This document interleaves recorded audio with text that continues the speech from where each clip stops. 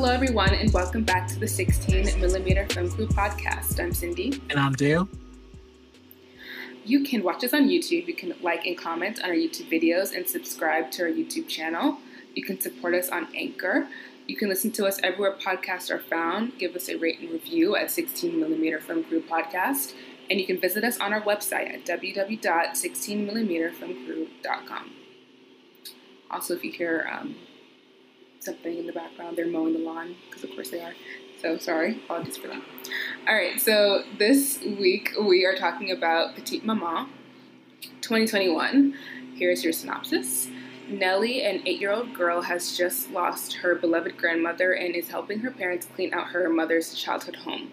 One day, her mom abruptly leaves, and Nellie meets a girl her age as she's building a treehouse in the woods. Petite Maman is a 2021 French fantasy drama film, and it's written and directed by Céline Sciamma, who also directed Portrait of a Lady on Fire. It stars Josephine Sanz, Gabrielle Sanz, and Stéphane Verpon. And Dale, what were your thoughts about this movie? I loved it. It has, even though it's okay in the sense of modern movie-going people, everybody's been like hitting that good 2-hour, 18-minute mark. And then this movie, it was an hour and like 17 minutes, I think. I think it could have been probably like a 30-minute short to a degree, but it's still a feature-length movie. In the definition of the term. I loved it. It's one of those experiences, I think, as far as the opportunity to like meet your parents when they're young. I think everybody craves, and I related to personally because I to my grandmother, a year ago, and me and her were close a couple years ago. So I understand that even though I'm not 8 years old, I'm a grown man. That's still that connection there, and trying to build a connection with your parents to fill the gaps of, and that thing was really relatable to me.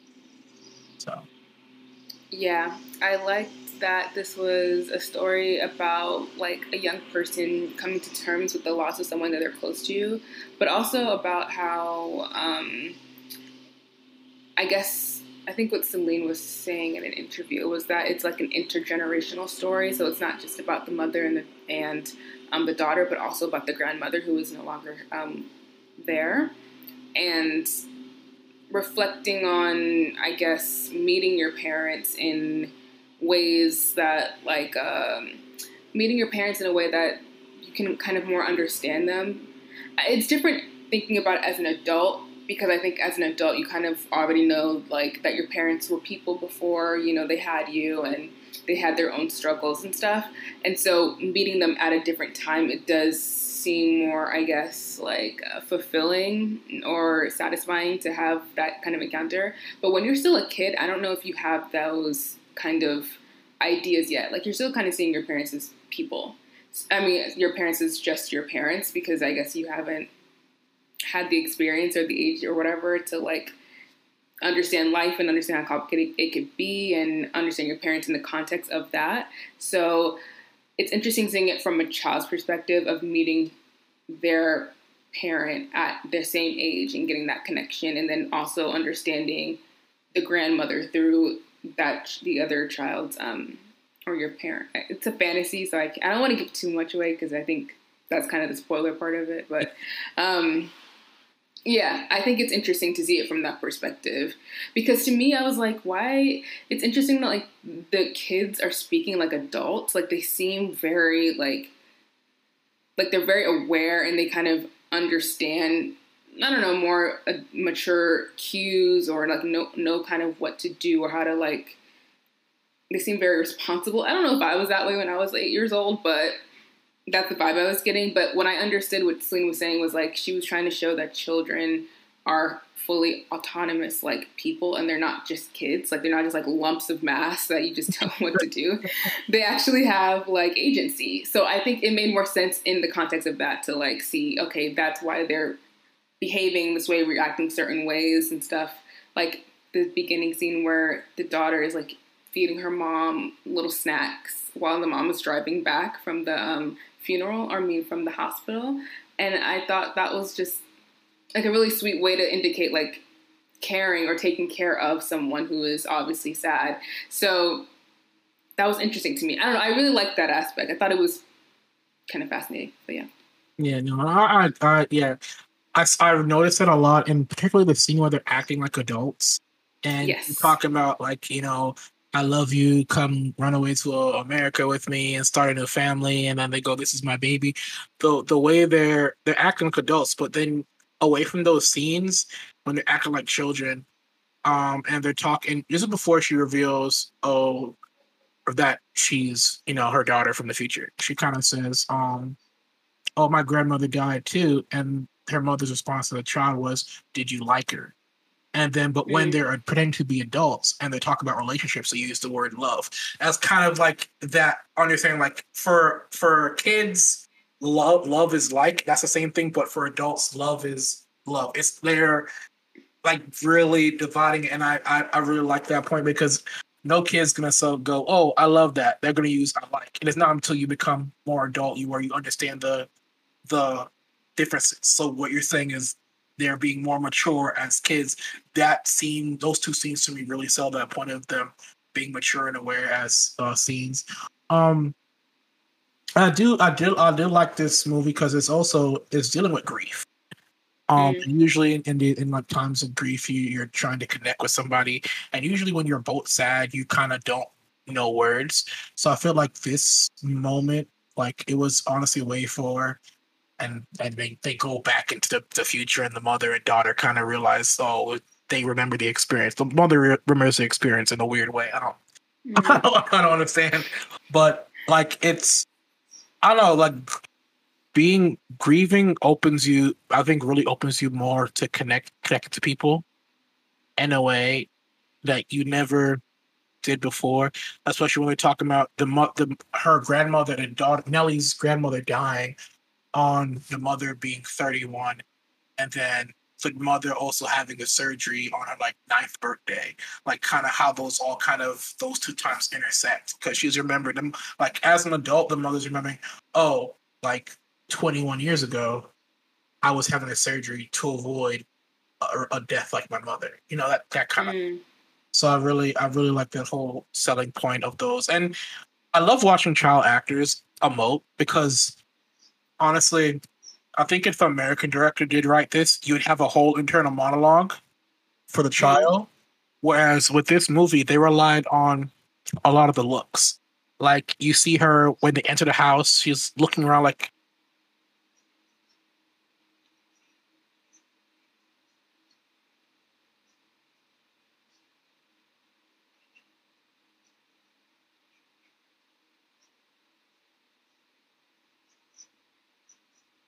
Mm.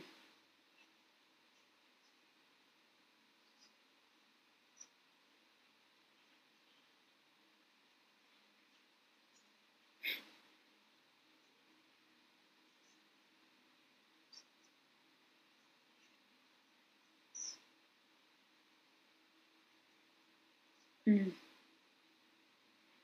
Yeah, I totally agree. Like, I actually love that this movie is very quiet. Like, there's not even like really much of a score or this house any music until like is the very end. So it's a very quiet, still movie, and it's a shorty, which I love because I feel like everything that needed to be communicated was communicated in that time frame.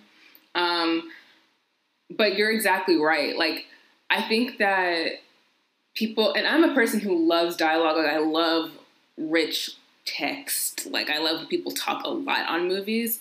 Um, but I think that in this instance, it was so good that there wasn't that much conversation. And then when people did say something, it was really impactful. Like, I think towards the end, they're in the bed. It's like the night before she goes to have the surgery, and they're talking about the mother again, or her mom. She's talking directly to her in just a younger form and saying, well, did you want the baby? Which is something that I was so like shocked that they even like, who even thinks about that when you're 8? But I just thought that was so interesting because it was like, whoa. And she's like, yeah, I did. So it doesn't feel like, it wasn't like, oh, maybe there was any regret or there was any type of like dismissal of the child just because the mom does leave initially when like the original 8-year-old Nellie, when the mom does kind of leave abruptly and everyone's like, okay, well, where did she go? But it's not because she does come back, and it's not like, oh, I don't want you. I did want you, and I still do, and I still care about you. I guess I just had to process and deal with this stuff kind of on my own for a second. So I don't know. I loved that line there. That just really like hit me, and I was like, wow, that's so good. But again, there's not that much dialogue. Like, everything is communicated with looks, and I don't think the director even rehearsed the kid actors. So everything that was happening was just kind of happening the way it was. And she was saying that like they figured out how things worked and like how to move, like they were very aware of their bodies, I think she said. So it's like, I guess there's stuff that you don't really need to communicate to children just because they're younger. Like, they'll just pick it up and understand, like, okay, this is what happens. And I think that's really cool too. So I guess the process of making this movie and then also what you see on screen seemed like very similar. It seemed like very synonymous, I guess. Yeah, and natural. Yeah, that ability of like letting kids like be kids in a way. There's really obviously a scene where they're making the pancakes or crepes. The crepes. The subtitles say pancakes, but whatever, they're crepes. Yeah. And you see, like, you can tell the kids aren't really acting in the moment, but the crews, the people behind the camera are aware of, most likely in that situation, they probably had multiple cameras on the go, and you're just following them in different motions, what I thought was really good. And to your point where they're talking at night, I think the mother as a child says, like, something along those like, "Oh, I'm already thinking of you," and I was like, "Oh, that's so sweet." It's so sweet. So yeah, but yeah, this I really like. I love I love this kind of generation. Like, everybody's like voicing. I think people forget like art is also partly therapeutic. And for a lot of generations of filmmakers our age, a lot of the emotions and stuff they're feeling are being expressed through art. And I think we're all at the same point of adulthood and trying to recognize where we are and who our parents are. Like, even in Only Murders in the Building, Richard Martin's character is like, when I say Richard Martin, Steve Martin's character is like, oh, growing up, everybody said I was just like my father, so I was worried that I'd end up being like a father, so I didn't try. Like, we're all having the same feelings. And like, I feel like the last couple years, every single director, writer, creator, they're all expressing that same kind of, pressure of, living up to their parents' standards, wondering if they're much like their parents, and, how to, like, I know me as an adult, I'll watch my dad and like, I'm just like this man in every shape or form. And I make fun of my mom jokingly, and she'll get mad about it. I was like, but you married him, so, he must have qualities you like. And then I'll literally like, but then in the back of my mind, you also realize some qualities of your parents you don't like. And there's always that fear. And so I'm really happy, like, we're all kind of on that same wavelength at the same time, no matter where, like, you could be us doing a podcast, you could be a Hollywood director, you could be a writer on like Tumblr or, all those other sites, blogging sites. We're all kind of processing and thinking the same thing at the same time, which is really weird. So, yeah. Yeah.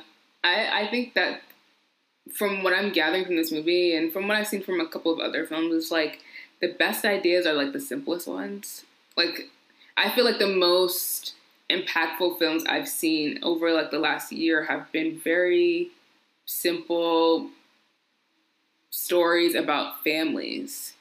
And I guess maybe it's because of like COVID or something like that. Like, we're in a time where like it's so confusing and things are changing every single day. Life seems so uncertain that like that's the stuff that you go back to. Like, that's kind of your foundation of like your loved ones, the people around you, how you understand the world, and how kind of you relate to your family or how you relate to yourself, self-discovery. Like, I feel like those films always seem to like catch me the most. So yeah, I think that's very powerful. And you're right. I think understanding intergenerational issues is a very strong theme because it's something that everyone can relate to because everyone has those thoughts. So yeah. Any other last things before we rate it? Oh no, like I think we covered everything. I think like yeah, I love this movie, even though I think some people might say it's like slow and boring because, like I said, there's not enough dialogue. But you to hear what you said earlier was there's dialogue when needed. You know, Right, it's not bloated. So I right. love the movie. What are you giving it? I'm going to give it 8 out of 10. Um, Mm, I do think it could probably have been shorter to a degree. mm, I don't think it really needed to be an hour and 17. But once again, I'm saying this as a viewer. I'm not like the director. Probably like, look, I want these moments in there. You know, just but that's them. It could have been shorter. That's me. I do love those scenes where I let the children be children. I love how they expect their agency, like you said. Especially in those scenes where they're acting like adults, so they go back and forth between being kids and adults. Um, I do love that uh, part. I do find the ending kind of weird, where the mother kind of is aware, like mm. somehow, like gives off the air that the mother remembers being a child and meeting her daughter, which is like kind of weird. But once again, it's fantasy. But yeah, all in all, like yeah, 8 out of 10 for me. Yeah, I think I'll probably give it the same 8 out of 10. I think I gave it like a 3 out of 5 star review on Letterboxd. I could have given it a 3.5 star. I'll go back and change it. Yeah. So yeah, I thought this movie was really great. I guess because I wasn't, it was kind of slow, but I think that all the moments that were necessary were. I feel like all the moments were necessary. So even if it was slow, I don't think it was. I don't think the pacing kind of ruined how, I guess, the end result of how I felt about it overall. So it was still good.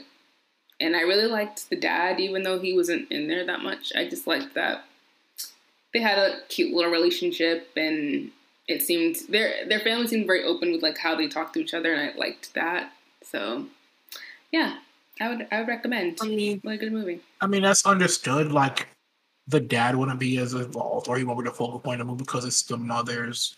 Yeah, it's not about So the him. mother's mother. I did like the scene where the scene that kind of sums up the movie perfectly Mm, between the dad and the daughter, where he's like, oh, I tell you stuff. And he's like, no, you don't tell me the important stuff. You mm, know? And this movie was kind of the mother and the daughter sharing the important stuff to a degree. So yeah. yeah. Moving on to the box office. So it was a duel of sequels, I guess, in the box office. But sadly, Downton Abbey lost out, of course, to Doctor Strange 2 this weekend. I think my mother is deeply disappointed in that. I think she wanted to really. She's been like, "Oh, I need to see new Downton Abbey." I was like, "You can go. I'm not. It's not my cup of tea. Not my cup of tea."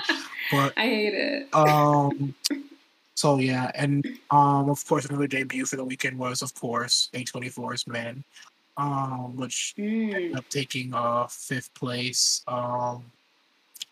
So it's not there wasn't really a big uh what's the word a big swath of debuts, especially this weekend.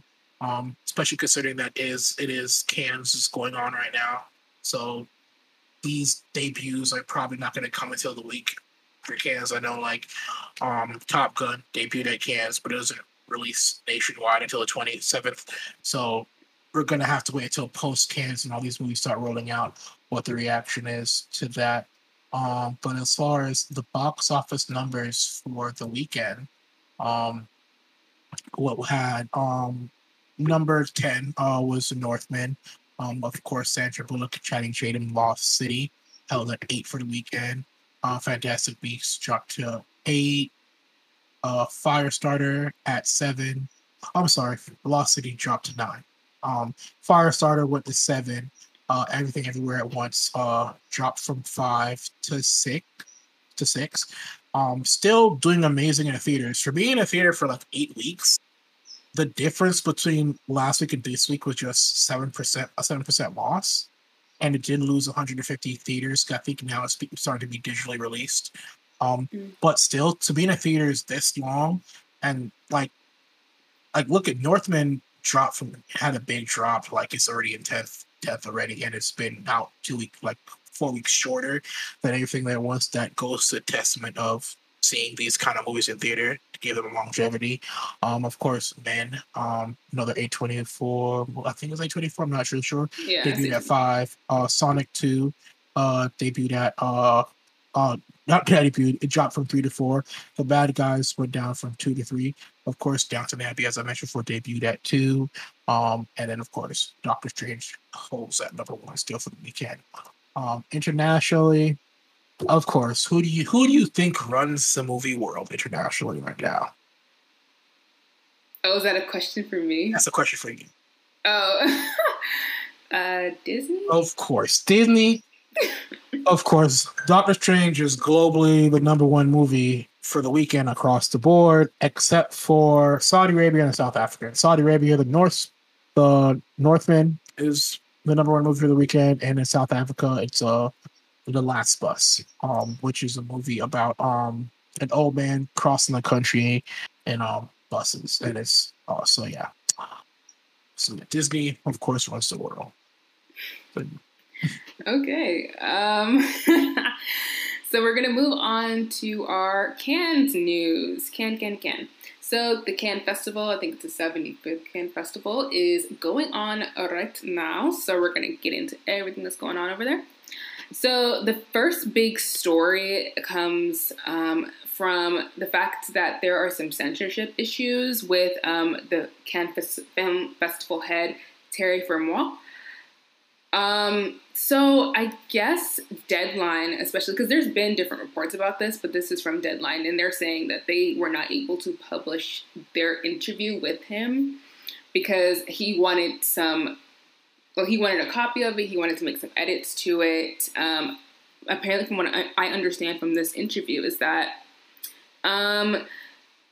they had an interview that seemingly went well. So it seemed like it was a cordial, fine interview, but the fact that they brought up some controversial issues like Roman Polanski and the fact that there wasn't that many diversity, or that much diversity, there wasn't a lot of Black people who were able to show their films or be admitted to the festival, have big premieres and stuff this year. That was another issue. So I think one of the things that they were saying is that in rebuttal to them not being able to publish their interview with him, there were some comments made from the Cannes people. They were saying that they don't give in to anything and they don't give in to political correctness. So I don't know what that means, but okay. And then they basically said that this publishing site, Deadline, was clickbaity and trashy journalism. And they also said that they there were some answers that were given were not going to make the people look good, especially Mr. What's his name, Fermoy. So in response to that, he was basically just like, no, I'm not. Like, they were accusing him of censorship, and he was just like, no, this is just what we do. Like, this is common practice here. Like, we don't have to give transparency to you guys. And it's interesting because he did voice his support for the Busan Film Festival that was being censored by authorities in Korea 7 years ago. And it's interesting that he was saying that freedom of expression is what the festivals are about. And then the journalist was like, well, then that's the same for the press. We should be able to say what we want, which is true. So a lot of issues here were raised about his transparency and not being able to, I guess, answer questions or not having those answers published. What are your thoughts? I mean, you can't talk about, hey, movies is a dialogue about your thoughts and feelings, but then you want to conduct an interview and then, oh yeah, the answer I gave, I don't want that being portrayed. Like you're talking about cinema and as a whole, saying it's your thoughts, your feelings, your emotions. you answer the question giving your thoughts, feelings, and emotions, but you know the backlash most likely you'll receive for expressing those thoughts, feelings, and emotions. So I think he wanted proof, not proof. He wanted to be able to check the article, Hmm. so anything he says won't be taken a certain way. But it's up to the thing with journalism, also, and media in general, is what you say, depending on who you talk to, can be construed a multitude of different ways because they might understand the context of what you're saying from their viewpoint understanding, and you might be saying it from another. So it's kind of he's trying to have it both. The director of the film festival is trying to have it both ways. He wants to be able to say what he wants, but he also wants to control how it's received, which Right. you can't do that with film at all. So That's true. so I It's interesting this topic here because I think that I feel like they're right on a certain level. I don't know if they're right on all the levels, and what I mean by that is I think that when it comes to institutions, structural things, bigger things that have more, I guess, weight or responsibility for others in terms of like representation and all that stuff. So the Cannes Film Festival would fall under that category. Yeah, the right to transparency, you need that. You have to hold people accountable, especially when they're putting out certain things that could affect others, like art. So that's Cannes, that's the Oscars, that's all of these bigger institutions. When I think when it comes to individual people, though, especially if they're not like politicians or something, like someone where their actions would affect others in a very, I don't know, I guess, serious way. Like actors, like singers or stuff like that, unless they've done something crazy. I think people have the right to conceal what they want to conceal. I think, especially if it's not affecting anyone else majorly, like, I feel like you have the right to like not to have edit over certain things because there are journalists who will take what you're saying and twist it to fit their own narrative that they've already constructed. yeah, And then because they have final edit, they get to be the ones to decide what stays in and what stays out. So it's like, or what goes out. So it's like you could have gotten the full context for a certain answer and they decide to chop it out because timing or their editor says they don't want to have it in there or whatever. So I think it depends, like when it comes to like individual cases. But in terms of like bigger people who have responsibility over like festivals and academies and stuff like that, then that's different. I feel like you definitely need more transparency there. And the fact that he thinks it's common practice for them not to talk is interesting to me because it's like, well, if what you said was fine, then you shouldn't care. yeah. Theoretically. If you know, if you kind of know that what you're saying isn't going to rile people up, Mm-hmm. you should be okay with it. That means something he Right. said he realized, like, wait, I said some fucked up shit, and he's like, Something wasn't right. yeah. Um, Yeah. moving, Oh, it's my story. Is it my story? Or is it you? um, continuing all this Cannes news, of course, there's a bunch Yeah. of directors roundtables, from voices like Guillermo del Toro, Michael Hazavixis, Consagravis, Claude Lelouch, and Gaspar Note. They're all talking about the state of cinema and Hollywood and stuff like that. Um, Guillermo kind of said that the whole structure is not stable. Um, he's besides we're trying to enshrine the past and try to preserve it. It's not going to hold. The future will always present itself whether you want. I think Guillermo, especially with the movies he does, he's always kind of him and wow, why did my mind just go blank? He's always on the cutting edge, I think, of technology to agree with his movies because he's always like you have Shape of Water, all those kind of movies kind of depend on technology to sell his horror to a degree. Um, so I think he's more upsetting of the change in structure. He even went on to say the pandemic shook everything up. Mm-hmm. We survived the pandemic. Well, survived air quotes. Okay. We had food medicine and stories. Those are the three things that sustained us for the years. Um, so I think Guillermo's more open to the evolution of film, but then you have directors like uh what's Lelouch, sorry, Claude Lelouch, who's talking about, oh, if you're in a theater, you know, he says he thinks cinemas will win, and he says he finds it difficult to watch any film on a mobile phone. Like, let's be honest, Claude. Who is watching a 2-hour movie on their phone? Like, who? Who? Like, where did you get the idea that people are streaming, so they're watching content on their phone? Usually, when people go out and make content on mobile platforms, we're cutting corners. Like, there are times where I shot like, this content's only going on YouTube. All right, bet I don't have to go top of the line quality because I know somebody 9 times out of 10 is going to watch your phone. Netflix movies don't function on a level. Have you ever tried to watch a movie on your phone at the airplane on an airplane? You don't get anything. Nobody's really watching these movies, like big budget Hollywood movies, on their mobile devices. You might say on a laptop at minimum, when you're traveling. But other than that, everybody's kind of using these streaming platforms in their houses on big screen TVs.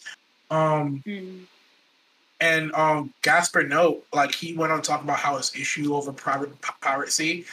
He understood that it's not ideal, but the fact that, the way the internet works and all these streaming platforms, you will have a younger generation of people who've never seen a lot of these classic films, and international cinema becomes steeped in it. Like, even like for me, like during the pandemic, like my love of international films has grown exponentially because now I have easier access to it. Like a couple of years ago, like I would have struggled to even watch, Petite Maman, like right now. It was like we just talked about. I would never have known about it except for the internet, where I can go and look for these movies and watch. So I think all these directors are in different lines.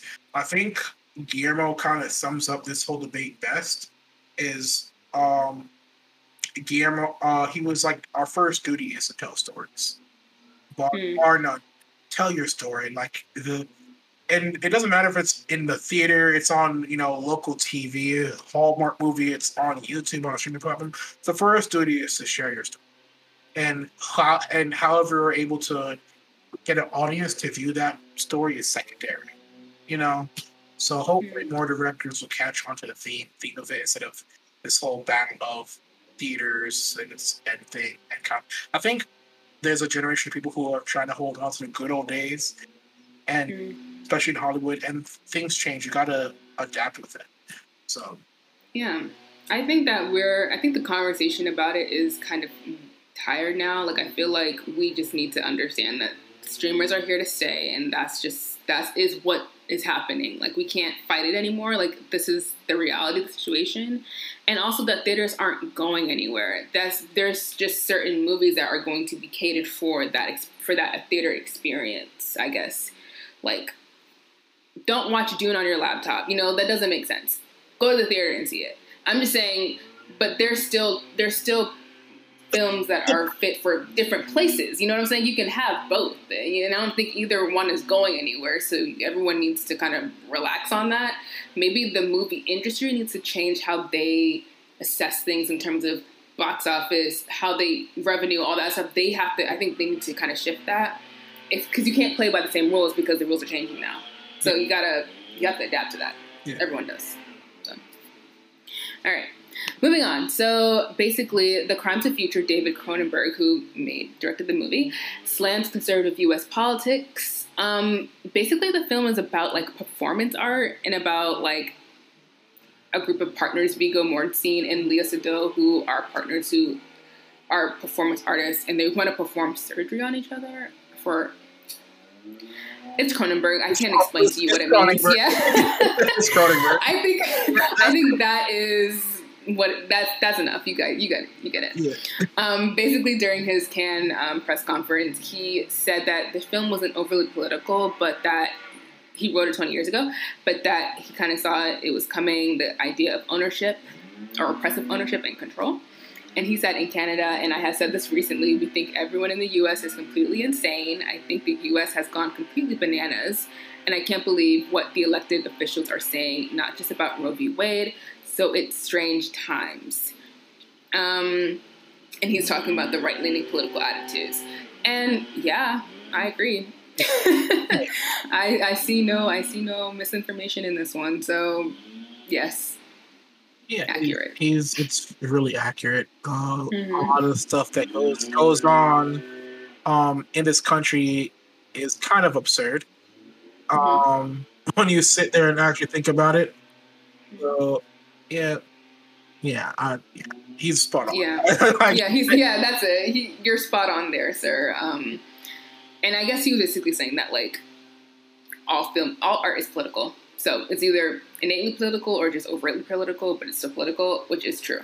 So it's an expression of culture, context, intellect. So yeah, I don't think you can make anything that has no politics or those kind of issues in it, because that's just life. yeah. So piggybacking off of Guillermo and the directors roundtable, and of course Cronenberg comments. We have comments from Armageddon Time director James Gray on why studios should be able to lose money on artistic divisions. Before the Fox Disney merger, of course, you had Fox Searchlight, which gave open opportunity for a lot of or art style movies. Mm-hmm. And in the discussion of whether certain movies are a certain place or art be political, I think what he said is really on point. He talks about how the business is making a big critical mistake, and it's not really recent, but it's a big one. We go into theaters, even us in the podcast, talk about why this movie didn't make money. Well, this movie didn't make money, so we don't like the film. And if it makes money, we have to make more of it. And that's kind of the cycle with Hollywood. Like we see it now in the international box office of Disney having a stranglehold. They can release 20 different movies, and different countries. You'll see the major distributor is Disney, or producer of these movies is Disney. You kind of see it this week. It was Stranglehold Doctor Strange had globally. You even see it to a degree in Cannes, where you have where the talk of the town is, calling Tom Cruise the last Hollywood star as far as international appeal, and how Top Gun is premiering there this weekend. As how the money is more the focus than the art side. And he's saying we're losing stuff culturally because art is particularly political to a degree, especially your emotions, everything we talk about on here. He even clarifies to say he loves comic book movies. He see excellent ones are made. He said he loves Tim Burton's second Batman movie with Michelle Pfeiffer. He loves what Chris Nolan did with Christian Bale. He loves Matt Reeves' take on it. He says every Batman movie kind of gives different parts of it, and he knows all these kind of things can be done in different genres. Going to note, he was the director of Ad Astra, one of my favorite movies recently. He says the movie slate kind of needs to be broader and give not just theatrical releases, but also smaller and smaller movies. We spoke about it last week on how kind of Disney kind of forced a lot of movies out of their slots for debuting in Thursday. Like I said, in one theater in New York, 70 screenings were for Doctor Strange, and it kind of goes to show the stranglehold these big budget studios have on these series. I remember the times I go to the downtown to the art cinema, and I'm like, oh, these are wonderful movies we played, but the audience is so small because everybody's like, oh, I gotta see this big blockbuster event movie the biggest symptom of it is Disney and Marvel. Like, you have to watch every single movie to get the story. Nothing is stands on its own. Like, after watching what was it, Multiverse of Madness, my friend was like, oh, did you see What If? I was like, no. I was like, oh, you gotta get it. You gotta watch What If to get some of the stuff in the movie. I was like, I really have to watch 20 other movies to enjoy one movie.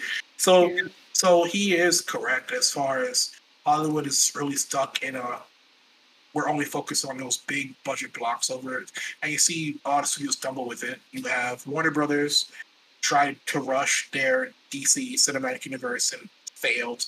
And you've also had Universal Studios try to do the dark universe with all Hollywood monster movies, and it failed off the jump with The Mummy. So I think Hollywood needs to sit back and figure out what it means culturally as the place of movies as art in a way. So. Yeah, that's a good point. They do. Okay, so moving on. Basically, Roman Polanski is filming or has already filmed a movie called The Palace.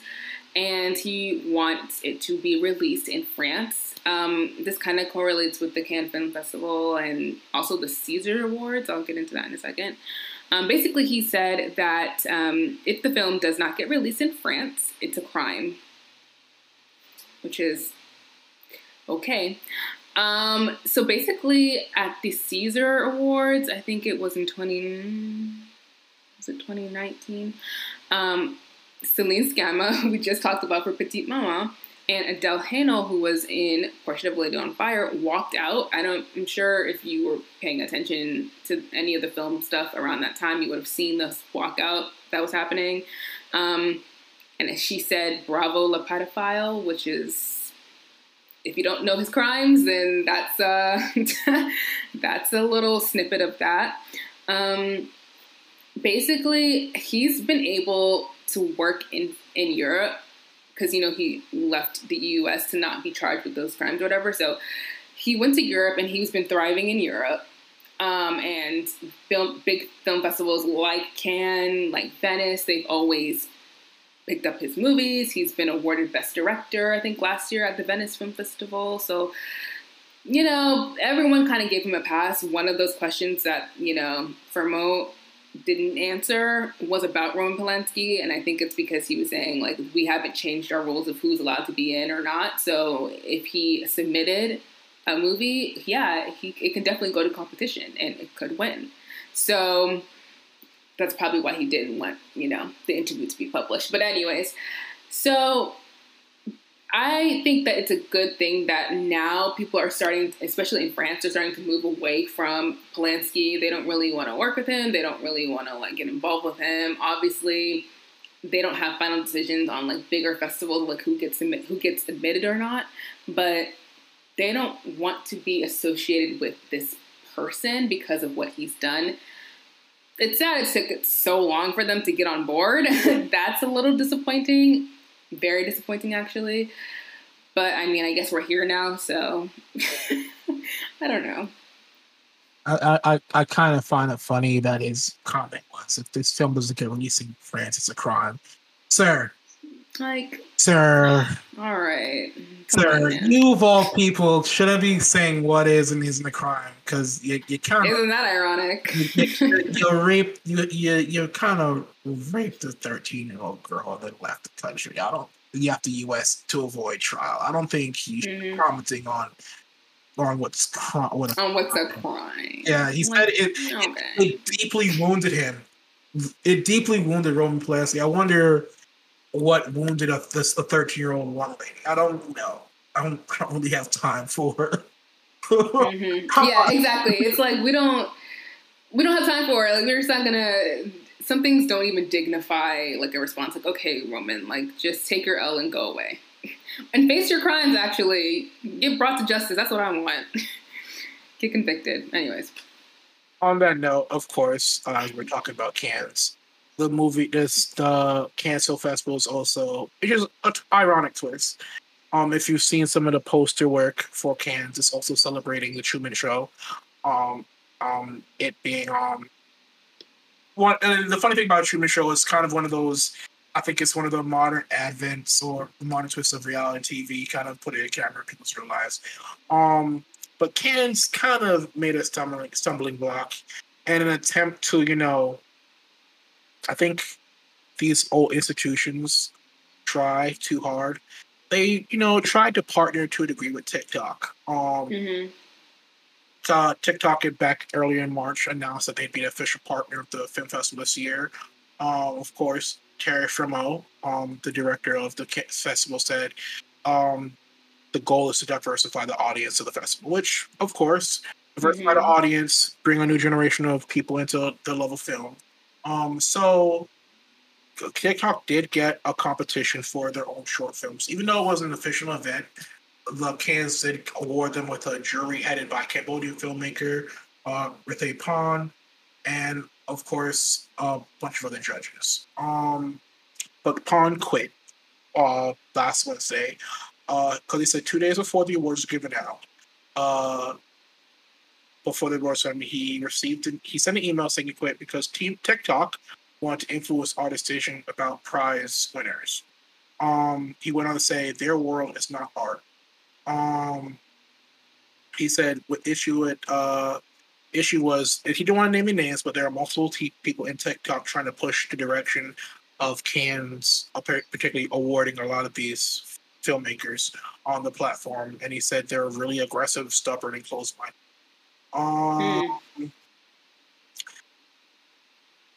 TikTok did go on to issue a statement saying, as with any creative competition, there is a selection of a winner that is open to subjective interpretation. There may be differences of artistic opinion from the independent panel of judges. I think this goes on to a lot of issues TikTok has been having recently with dealing with influencers and receiving credit. They seem kind of only focused on a small section of creatives on their platform. You've seen repeatedly times not black, brown, any kind of minority filmmaker or anybody who gets kind of a buzz on TikTok, their creativity is kind of modified and redistributed from, let's be honest, a kind of untalented white person who's good at copying other people, and they become major influencers. And so you can kind of tell that this is something that was repeated in TikTok, where they only wanted certain people with the certain clout to be known as a film festival award winner. So yeah, the problem is, over 44 countries selected. All the projects range between 30 seconds and 3 minutes in length. The top prize would end up going to 2 directors. One from Japan, which showed a man meticulously building a wooden tub, and a Slovenian director who submitted a black and white short with 2 people flirting using an airplane. So yeah, hopefully, I understand Cannes' purpose and go with it, but I don't think TikTok is probably the platform. Not the platform. Probably the company you want to partner with in order to diversify the audience of movies, especially when TikTok itself as an organization has an issue with awarding diversity itself. So, yeah, I agree with that. Lastly, the Thor: Love and Thunder full trailer was released. I don't have much to say about this other than I love that Taika's the director of this again, because he always pushes it, and I think that's great. And that Christian Bale looks really cool as Core. Anyways, that's it. I think it looks good too, but something you start notice. I think I think people have started to sit down and actually critique Marvel a lot more, which is warranted. Yeah, I noticed that. I saw a comment, somebody having concerns. Yes,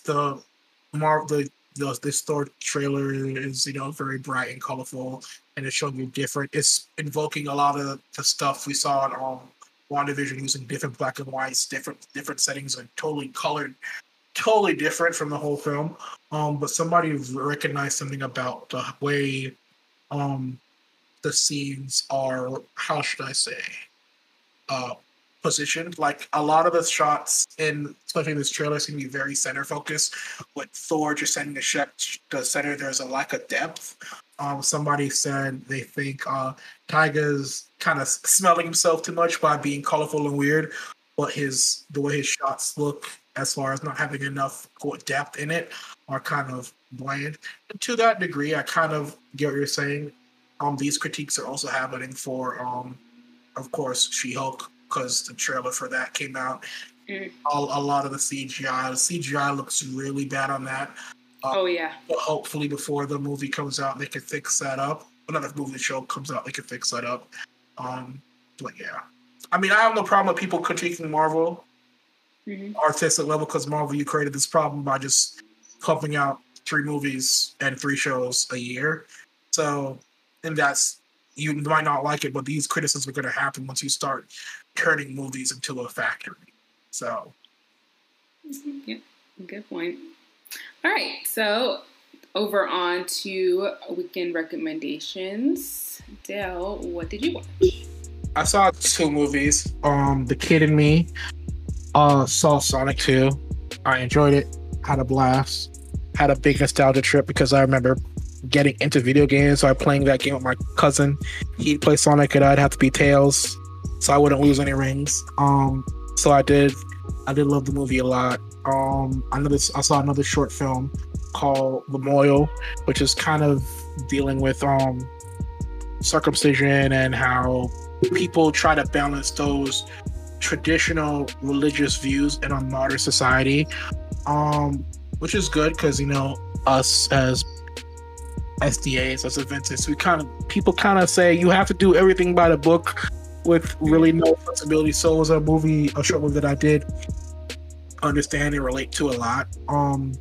So if it's on, I'd recommend anybody who's, you know, shares the same viewpoint, you know, of trying to balance, you know, society will still holding on to traditional, and how an older generation, especially an older, very conservative religious generation, kind of says you have to do everything by the book, whereas a younger generation kind of goes, we can still marriage both and be still perfectly fine without criticism. So it was, yeah, I enjoyed watching it.